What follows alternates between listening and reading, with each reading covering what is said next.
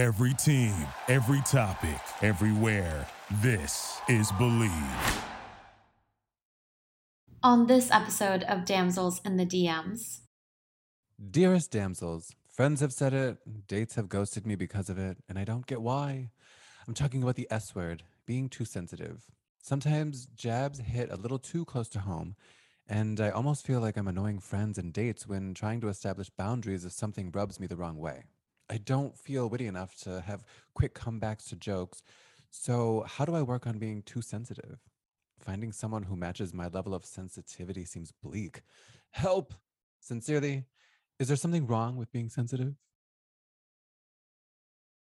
This message is intended as a reminder that we are not licensed professionals, not psychiatrists or psychologists. If you have a serious problem, please seek professional help. The National Suicide Hotline is 1-800-273-8255. That's 1-800-273-8255. There's some damsels in the DM. Yes, queen. Tell us what's the vibe. There's some damsels in the DM. Please tell us what's the vibe. DMs, yeah we see them, yeah we read them. DMs, we don't need them, we just leave them. Please. Yeah. It's going down in the DMs. Bye. Hello, everyone, and welcome to another episode of Damsels in the DMs. I'm Lauren. And I'm Alejandro. And today we have the pleasure of talking to Danielle Perez, who is a stand-up comedian, writer, and actor. And oh my God, the gems she gave us today, not only with her dating experiences, her humor, but just, oh my God, she is just a bright ray of light and sunshine. She blew me away. My wig is still fixed on the wall, stuck. Okay, guys, I know that we say this about a lot of our guests, but today's dating horror story was likely the highlight of my month. I mean, just the whirlwind that it was taken on. I don't know if she's done like a comedy act about that yet, but she needs to, because it was just like a mind-blowing. It was wild. It was too intense, but it was just enough for everything that we need. Oh my God, let's get into it. Oh my goodness. Thank you so much, Danielle. This is amazing. I'm so excited to have you on. How are you? Thank you for having me. I'm good. I just did acupuncture, feeling aligned. Wow. Refreshed. Okay. Danielle, for our listeners, please tell us a little bit about your background and how you got into using humor to heal. Sure. I'm born and raised in Los Angeles. My parents are from the Dominican Republic and immigrated to the U.S. As kids. So they grew up in New York after DR, and they met in Boston while they were both in school there. And then they realized, I don't have to live in the cold. So they moved to LA. And that's how I came to be in LA, and I felt like truly the only Dominican girl in LA. It's pretty isolating culturally. I was 30 and my best friend was doing theater, black box acting theater, Madison Shepherd.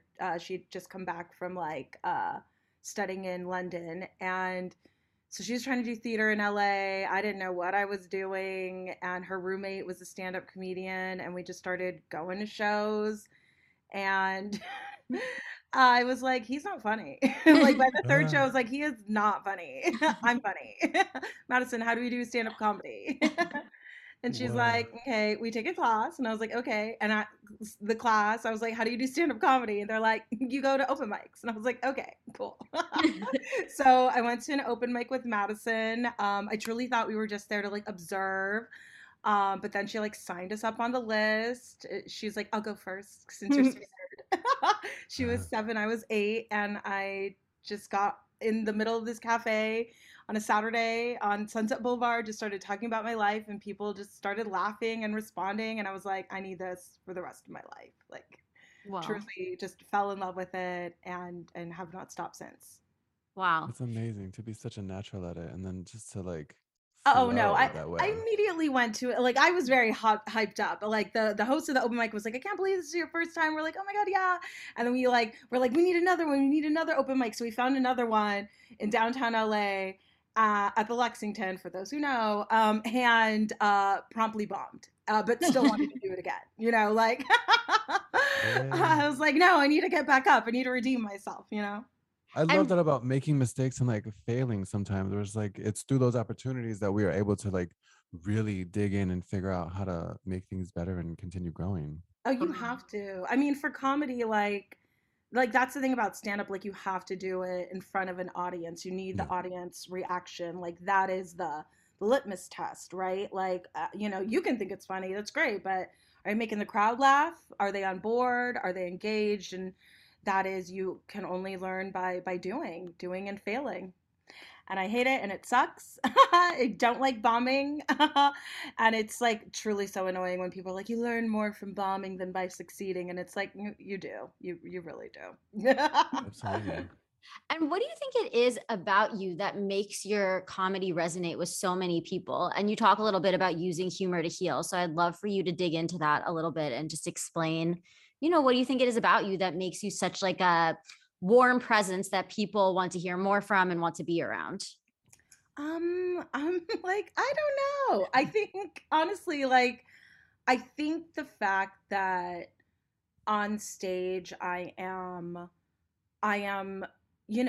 honest, and I'm sharing like a perspective that people don't normally hear. I think that's honestly like what it is. It's that, I'm a disabled Afro Latina, I'm fat, I'm queer, like I'm talking about my life, and maybe that's different from yours, but you can find the humor in it. You know what I mean? Like it's that idea, like with storytelling, writing, like all kind of creativity, like their specificity is universal. And so I'm not talking about like vague, broad things. I'm talking about like my personal nitty gritty life, right? Giving you all the details, and I think that's why, yeah, people resonate and respond to it. And using humor to heal, I think that was like definitely a title that I didn't know when I was answering those questions for Refinery 29. Didn't know that was the title of the piece. But I think that I don't know if I use humor to heal per se, but I do believe that stand-up comedy saved my life, in that it gave me a purpose, it gave me direction, it gave me a passion, it gave me a focus, something to really work towards.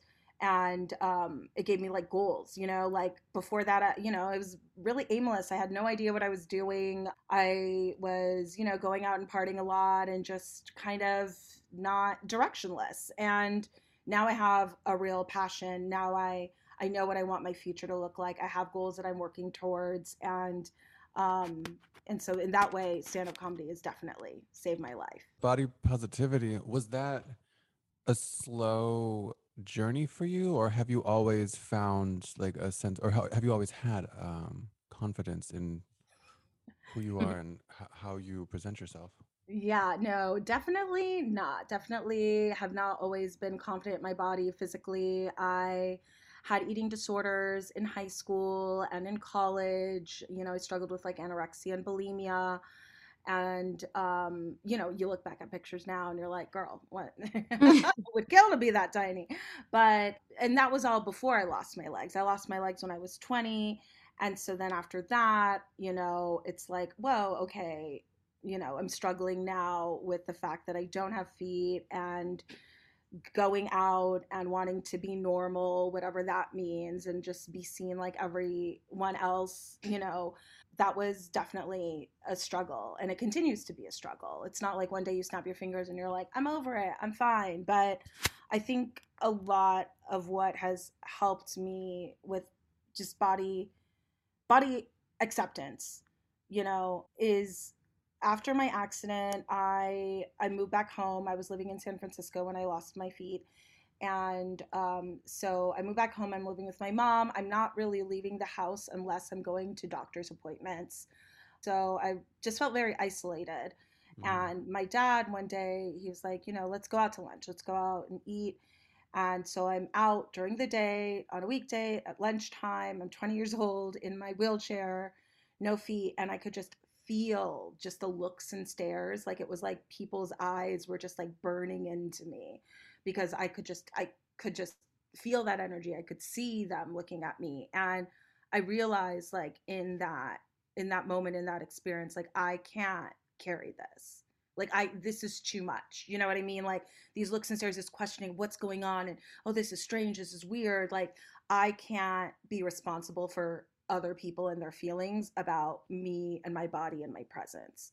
I just have to like put blinders on and go through life, you know? I have to just live my life and I can't be concerned about that. And, you know, there's a little denial in there, but I think that has definitely helped, like in terms of like my body acceptance and body positivity, because you know, with my journey with my disability, I tried to get prosthetics and it was a very difficult process. I ended up being hospitalized several times with staph infections in the process of getting prosthetics. And so I ultimately decided to stop pursuing that. And I just got like very depressed and I started binge eating and I gained a lot of weight. And so just, you know, in that kind of just, this is who I am though. I mean, but this is, you know, when I started performing and doing stand up, I think like a thing that was ultimately like helpful was the fact that like I had already been going through life kind of not trying to take in other people's energy about my physicality. So to be on stage, I was just able to be present. Like the fact that people were looking at me and staring, you know, it's like, well, I'm on stage. Yeah, you are going to. So I was able to focus more on stand up than like, what's that about? And it's so interesting to me hearing you talk about this because, as I mentioned at the top of the show, Osh and I heard you on a panel hosted by Women of Color United at Soho Warehouse about fat phobia. And while you were on that panel, you mentioned like not only was that something that was part of your identity, but also that you were disabled. So when you were breaking into the entertainment industry, it was like two walls that you had to break down.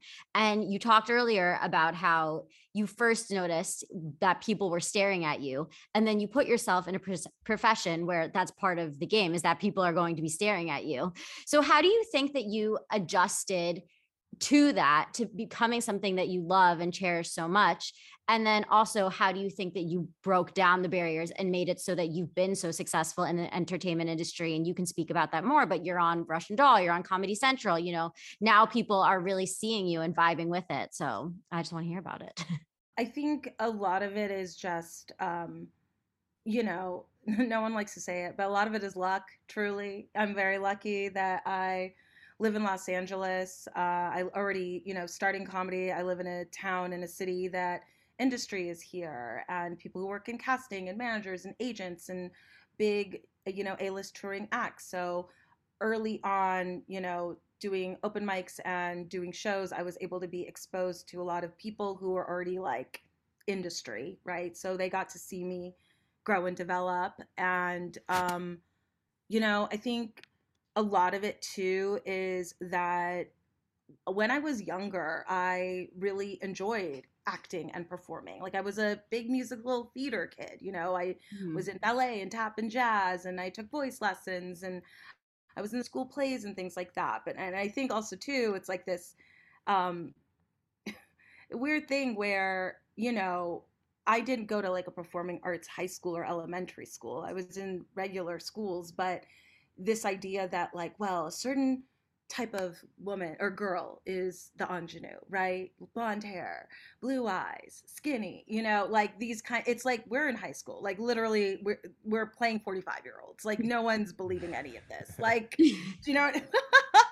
But kind of these, like, I didn't see myself on TV. Like before I was disabled, you know, I was still, you know, an Afro-Latina. I didn't see that, you know, on TV.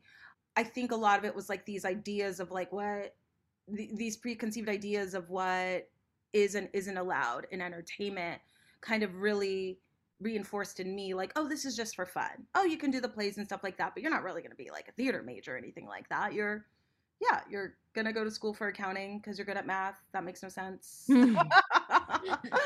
Accounting has nothing to do with math. Fun thing you learn in your first accounting class.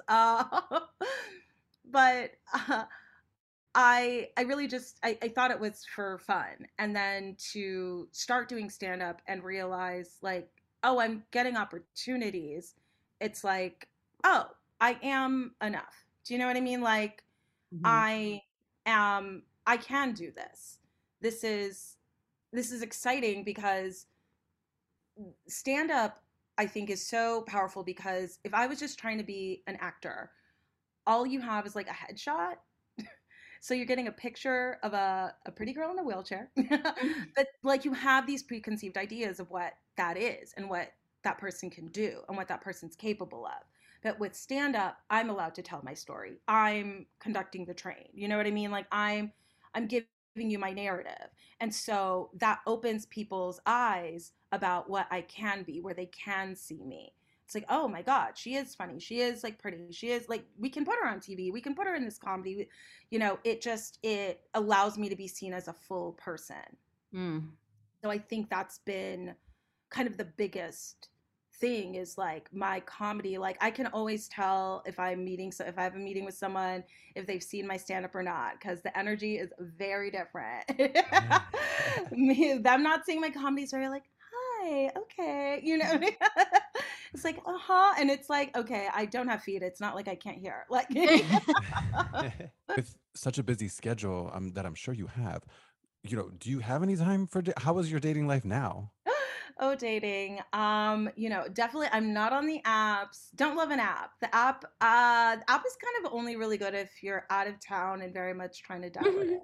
You know, you know, in town for tonight is everyone knows what that means. We're all on the same page. Swipe right if you're interested. No, but I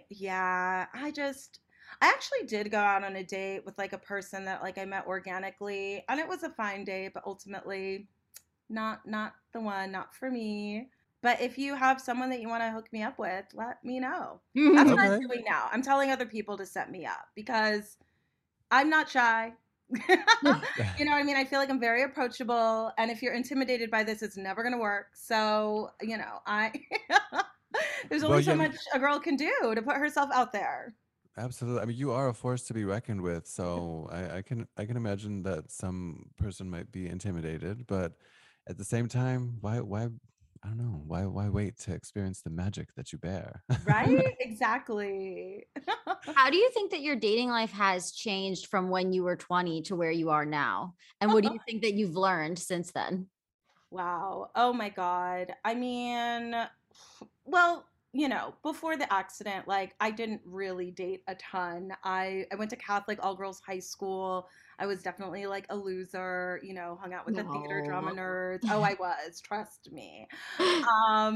So I didn't date in high school. I like maybe had like a handful of dates with random guys like I met at like, you know, a school dance or something like that or Universal City Walk. But in San Francisco, you know, I was like going out and like I was just so young and so just like everything was new, everything was exciting. I wanted to taste everything, smell everything, see everything, experience everything. So it kind of like, you know, it stopped for a little while. I was like healing. And then I, you know, was definitely going out and partying. Like after my accident, oh man, me on prosthetics with Oxycontin and drunk, baby, you don't want to see that. I was like, you know, in Bambi when like he's falling on the ice, that was me, a mess, purely a mess. But I didn't really date a ton in my 20s. I'd hook up with guys randomly, but I just didn't. I think it was a combination of, you know, guys that age being young and frankly shallow, where it's like, you know, she's disabled and sometimes uses a wheelchair, sometimes uses prosthetics. What's that about? I think it was also a combination of like me not necessarily being like in a great place to date, you know, just like going out and partying a ton. I started dating more once I moved out of my mom's house and into my own place. I think that was also part of it. It's like, you know, someone want to date a girl who still lives at home with her mom. Like, that's weird. But I moved out like when I was 28 and definitely got on the apps, dated a lot of people, I probably should have dated in high school or early 20s. You know, a lot of it felt like catch up. Do you know what I mean? Where I'm Mm-hmm. dating people and I'm kind of settling for things and I'm accepting treatment and behavior that like I just shouldn't be at this Yeah. age, you know? So learning lessons. Yeah, now I'm single and like yeah, like with that last date I went on, it's like yeah, I knew that yeah, it's not for me and that's okay. And I don't have to try to make it work and I don't have, you know what I mean? Like I think a younger me would have definitely been like, well, this is fine, but it's like Yeah. I don't want fine. I want, you know, I want the sparks. You I know That's want what you right. want it. now. You're not ready to waste your time.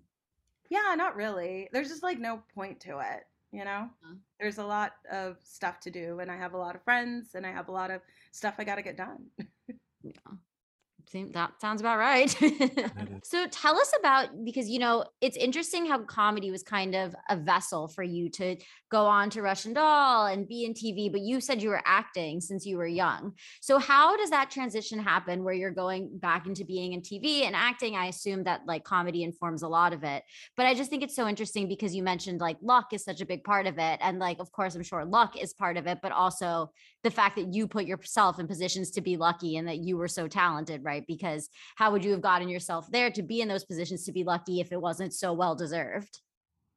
Yeah, no, I mean, yeah, yeah. Like I'm it's not all luck, yeah. I mean, you have to have the stuff to back it up. I did like acting when I was in high school and elementary school and stuff like that, but I I definitely didn't go to theater school. And when I got the CBS showcase, I was so intimidated. So I was part of the 2020 CBS showcase and they it culminates, it's a program that's about like 3 months and it culminates in a week long stage production of a live sketch comedy show for like casting directors, agents, manager, industry, all of that. It is an intense process. It's very like SNL type schedule where we are, pitching on Monday, drafts due Tuesday, table reads Wednesday, rewrites Thursday, blocking Friday. And we do that every week for 3 months to like get the final sketches that we're going to do. And I was so intimidated by everyone else because everyone else was like, real actors and sketch comedians and like, people who have been on Broadway and stuff like that. And I'm like, I'm just a stand up. I'm just a and I wish I would have had more confidence in myself early on instead of like, being scared that I was perceived as like the weakest link. I wish I would have like leaned into just like having more fun and being more confident because like ultimately that was such a learning and growing experience. Like the fact that I was surrounded by talent of that magnitude, it's like I'm able to learn from them at table read. Like, what are they doing? How are they landing jokes? How are they moving? It really was like acting boot camp. So at the end, when we did the final showcase, I felt really prepared to start auditioning because it was the beginning of pilot season. The pandemic happened, so womp womp womp. But in the pandemic, I have been taking acting classes, and that's been really helpful because, like, doing it on Zoom, number one, makes it so accessible. Because I had started researching acting classes after Showcase because I wanted to maintain, just like stay in shape. Like with acting, it's a muscle. Mhm. And like pretty much all of the ones that I found were like inaccessible or they're all the way on the west side. I live on the east side. Like that's not going to work. Of class at 5 o'clock. Like, so being able to do Zoom classes for acting is just like, oh my God, this is amazing. Like I can be at home and also you can record yourself. You can watch yourself. You are acting like literally you're framed as if you were doing a self tape. So it's just like, oh, this is actually ideal. I Yeah. love Who have been some influential people that have either shaped your comedy or influenced your comedy? Are there any figures that come to mind? Yeah, yeah. Oh my God, Margaret Cho. Love Margaret Cho. All I love her, American yes. Girl. Like, I love that show and her stand up. Like, that was truly, like, for me, it was like, oh, wow. Like, this, like, funny, badass woman, Mm-hmm. Like, she was just so cool. And I, Kathy Griffin, her whole style, yeah. like, where it's like, I'm going to tell you a story. Let me give you the tea. You know what I mean? She's just like, let me tell you all the goss. And I just like love that catty kind of insidery energy. Like I love that so much. But like Natasha Leggero, definitely just, I love like her persona, her stage persona, because it's hard jokes, but then she's just like very flippant and just like, I'm that bitch. And So I'm currently at Columbia to get an MFA in producing, and we had a speaker yesterday who was here talking about I don't know if you've heard of Storyline Partners, but they basically go into TV writers' rooms and they advise on how to make it more inclusive and tell the story more authentically.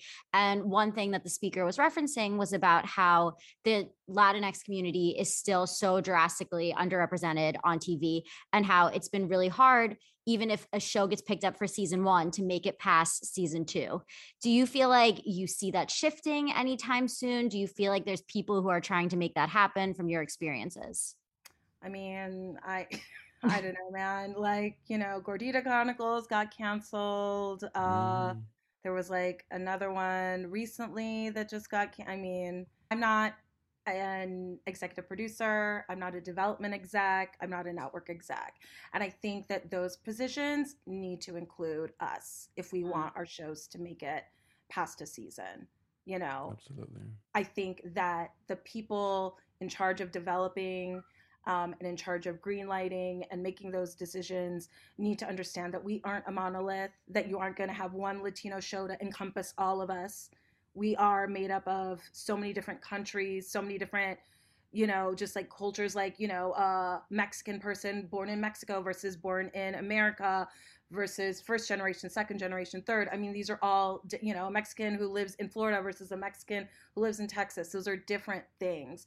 And I think that once those positions are helmed by people who understand that truly understand that, and aren't just cynically greenlighting quote unquote Latino shows to meet some sort of like quota or to think that it's some money grab.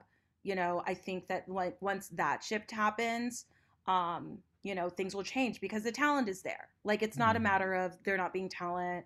It's not a matter of, an audience being hungry. We're hungry. We want that. But give us, again, the specific stories, right?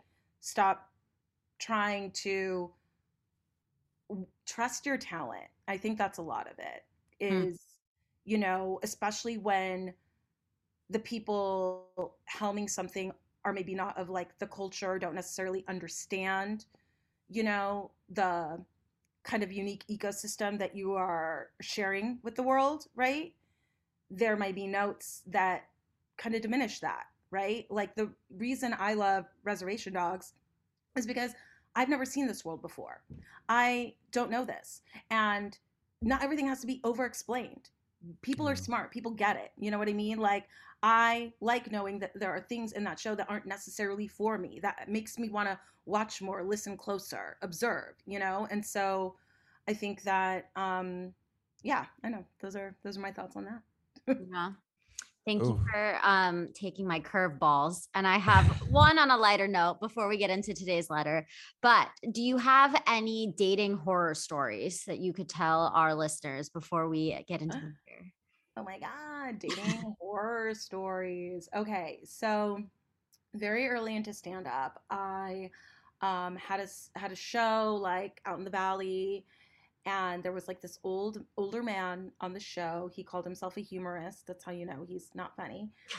And after the show, I'm outside and he comes up to me and he's talking to me, and he's being a lot. And finally, he's just like, Danielle, you're gorgeous, you're funny, and the fact that you don't have feet really turns me on. What? I freaked out. I was like, I cannot physically run away from this man. I'm using a wheelchair. Like, I'm trapped. Right. Oh my God. I'm trapped. And I was just like, I don't know what to do. This is horrible.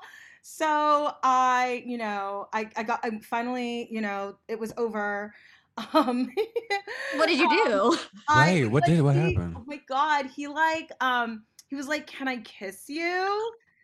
And I was just like, and it was one of those things like, I feel like this man is gonna pester me if I don't. So I just like let him, but I like didn't open my mouth. It was just very much like he just like smacked my, do you know what I mean? I was just like, Oh my gosh. and then No. finally he like left and I got home and I like blocked him on everything. Oh, my did you God. ever run into him after that?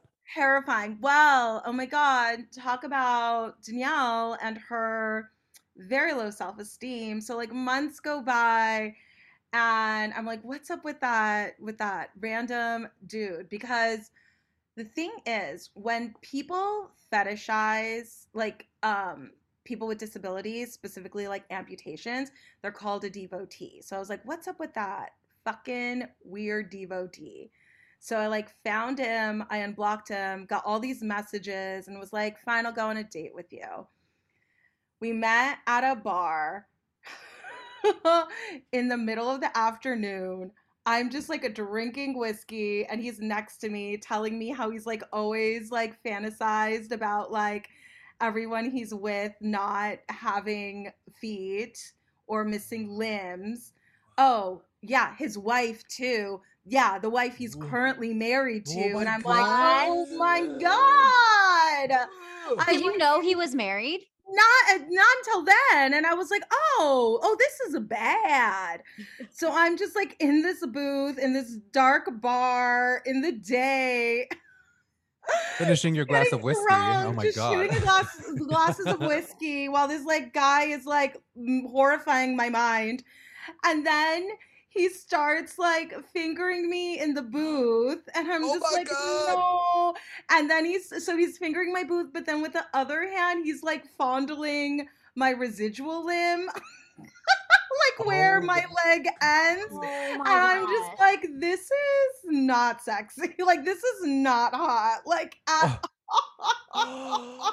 Oh my goodness. and so like I pretended to come and then I like left and then I truly blocked him on everything. What an absolute loser. It was like so bad. It was like terrible. And at that That's- And I told was my all friend for about him, it, right? and she like knew who the person was and was like, Oh, hell no. "Oh my!" Like, and then I blew her mind. I mean, I think you blew everybody's mind with that. Damn. That's Truly Ooh. terrible, truly bad. No devotees, not in it, not about it. My God, to be fair, we should have known he was horrible from Humorist. Yeah, Yeah. humorist is. It's like, what is that? That's What like is that? that's a really. That's like saying like it's like thinking you're like the funniest. Like you could be a stand-up comedian even though you're like the funniest guy at the office. Like that's like you're not though. You're not. Oh my God. Well, let's jump into this letter, shall Perfect we? time, am I right? Yeah. Right. All right. So we have Dearest damsels, friends have said it, dates have ghosted me because of it, and I don't get why. I'm talking about the S word, being too sensitive. Sometimes jabs hit a little too close to home, and I almost feel like I'm annoying friends and dates when trying to establish boundaries if something rubs me the wrong way. I'm trying to recognize triggers to gauge how I respond, but part of me is wondering maybe I'm going through some growth period? Or maybe I'm just regressing and am a complete mess with a dwindling sense of humor. I don't feel witty enough to have quick comebacks to jokes. So, how do I work on being too sensitive? Finding someone who matches my level of sensitivity seems bleak. Help! Sincerely, is there something wrong with being sensitive? Damn. Well, as a Cancer myself, I do feel like, I can relate to this letter, but I also feel like I'm a recovered, overly sensitive person because I think that like little jabs, like you're kind of referencing, and people saying comments that are like slightly offensive, I think that all used to get to me. But I think the major thing about it is that you really just need to know who you are and set that for yourself and say, this is who I am.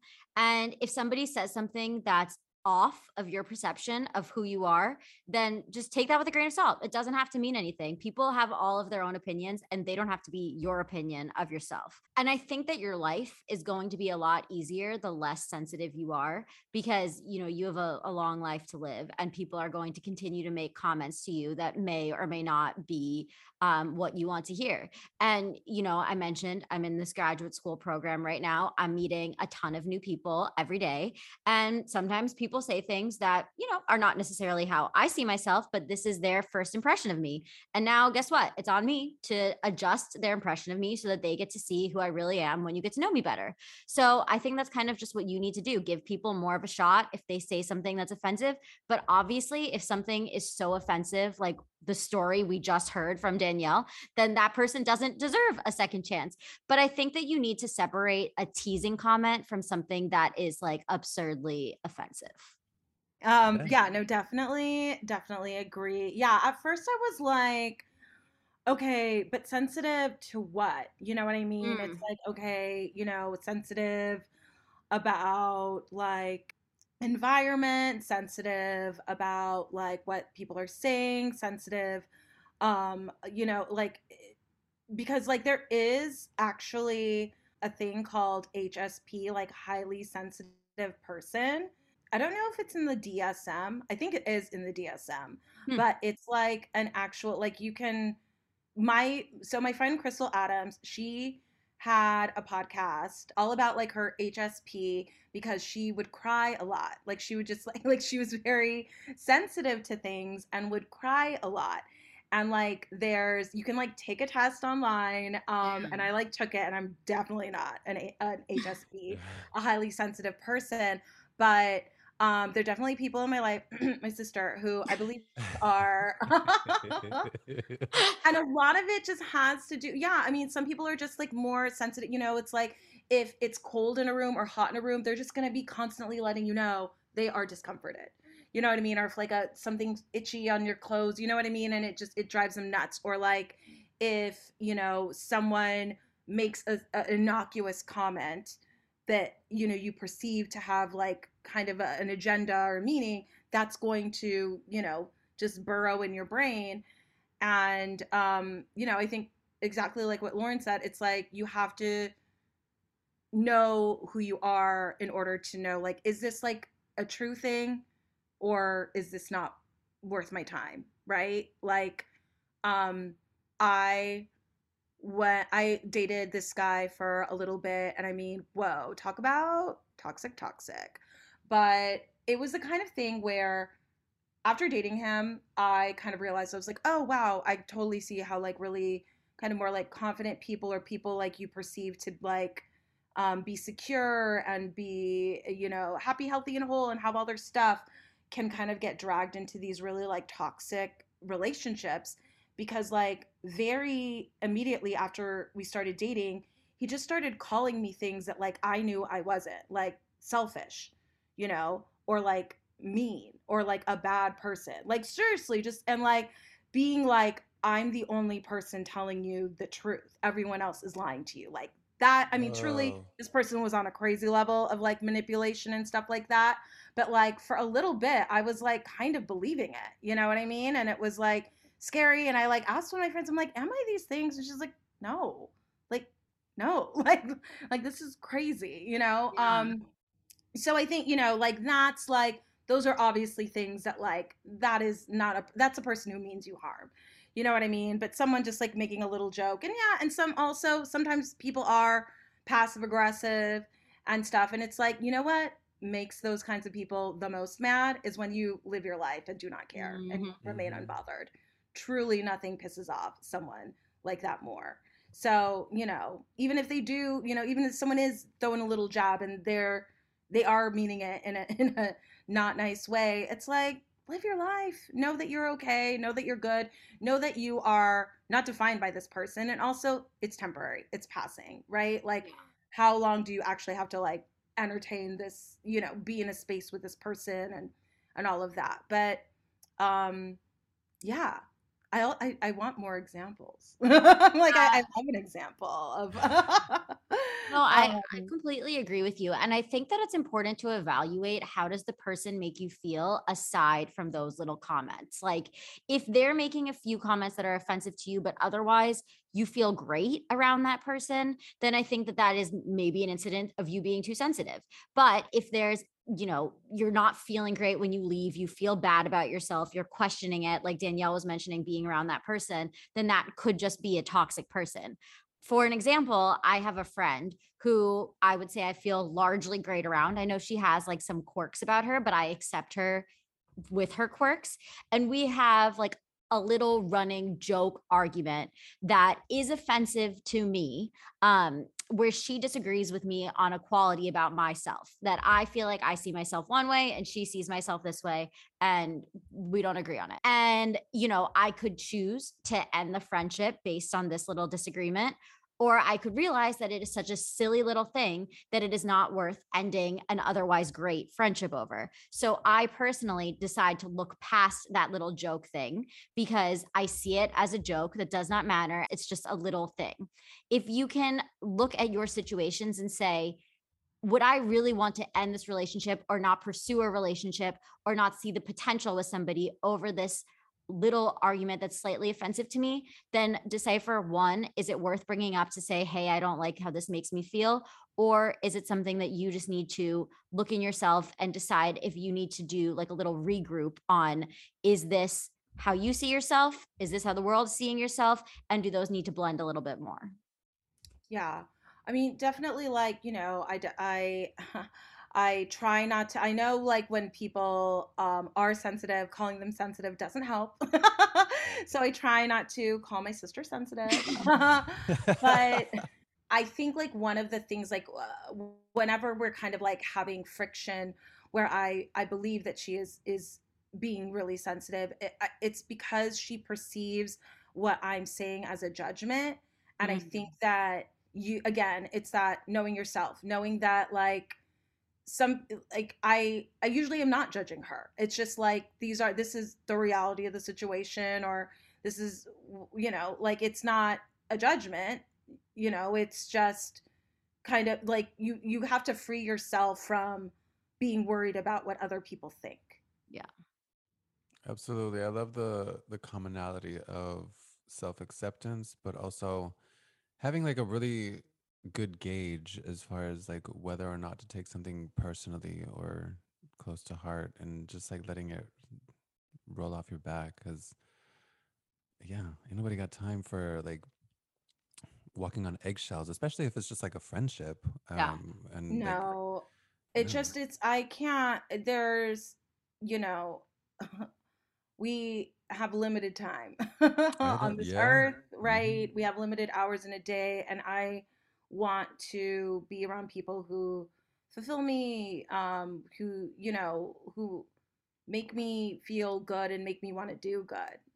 And so to be in situations or with people that don't do that, you know, it's pointless.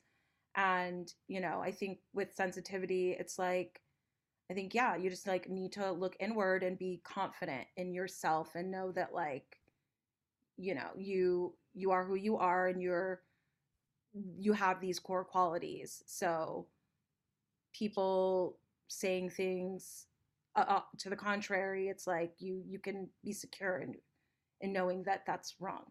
Yeah. Yeah, because it's like with the HSP thing, it's like you're spending so much time assessing or analyzing the words of other people, where it's like if you are truly confident within yourself and are able to, as you both have said, like surround yourself with people that make you feel good and like uplift you, then there shouldn't be so much worry about being too sensitive, because then it's like you already know yourself, and if you are too sensitive, then say that, speak up. Like we can Yeah. only advocate for ourselves to such a degree where like people are going to be able to accept that and move on. And if this Yeah. letter writer feels like, oh my god, do I have too much work to do this, then Yeah. probably, yeah, you probably got a little work to do on your own before you try jumping into a dating situation. And there's also nothing wrong with being too sensitive either. I mean, And I want to give a little bit of a caveat to it because I'm thinking about it now, and I think teasing is earned. I think that you have to have a certain level of trust. And I think that's why we as a society admire stand-up comics so much, because stand-up comics, get on stage and they're trusting the audience to reveal so much information about them. And I think that's why we resonate so much with them, because it's people who are revealing so much information. But when you're in a situation like a first date, I don't think that people have earned your trust enough to tease you yet. And I'm thinking about it in my grad school situation, because when people have made like little teasing comments to me, I'm like, yeah, but you don't really know me yet. We've only, met once, but I'm somebody who likes being teased. So for me, like, I think I give off that vibe that it's okay to joke around with me. But just know that I'm going to joke around with you back. Like, you gotta, if you're going to dish it, then you're going to have to take it. But I think that like, that's the thing. If people are maybe not gauging your sense of humor on the first date, then if they're ghosting you, it probably wouldn't have been compatible anyway.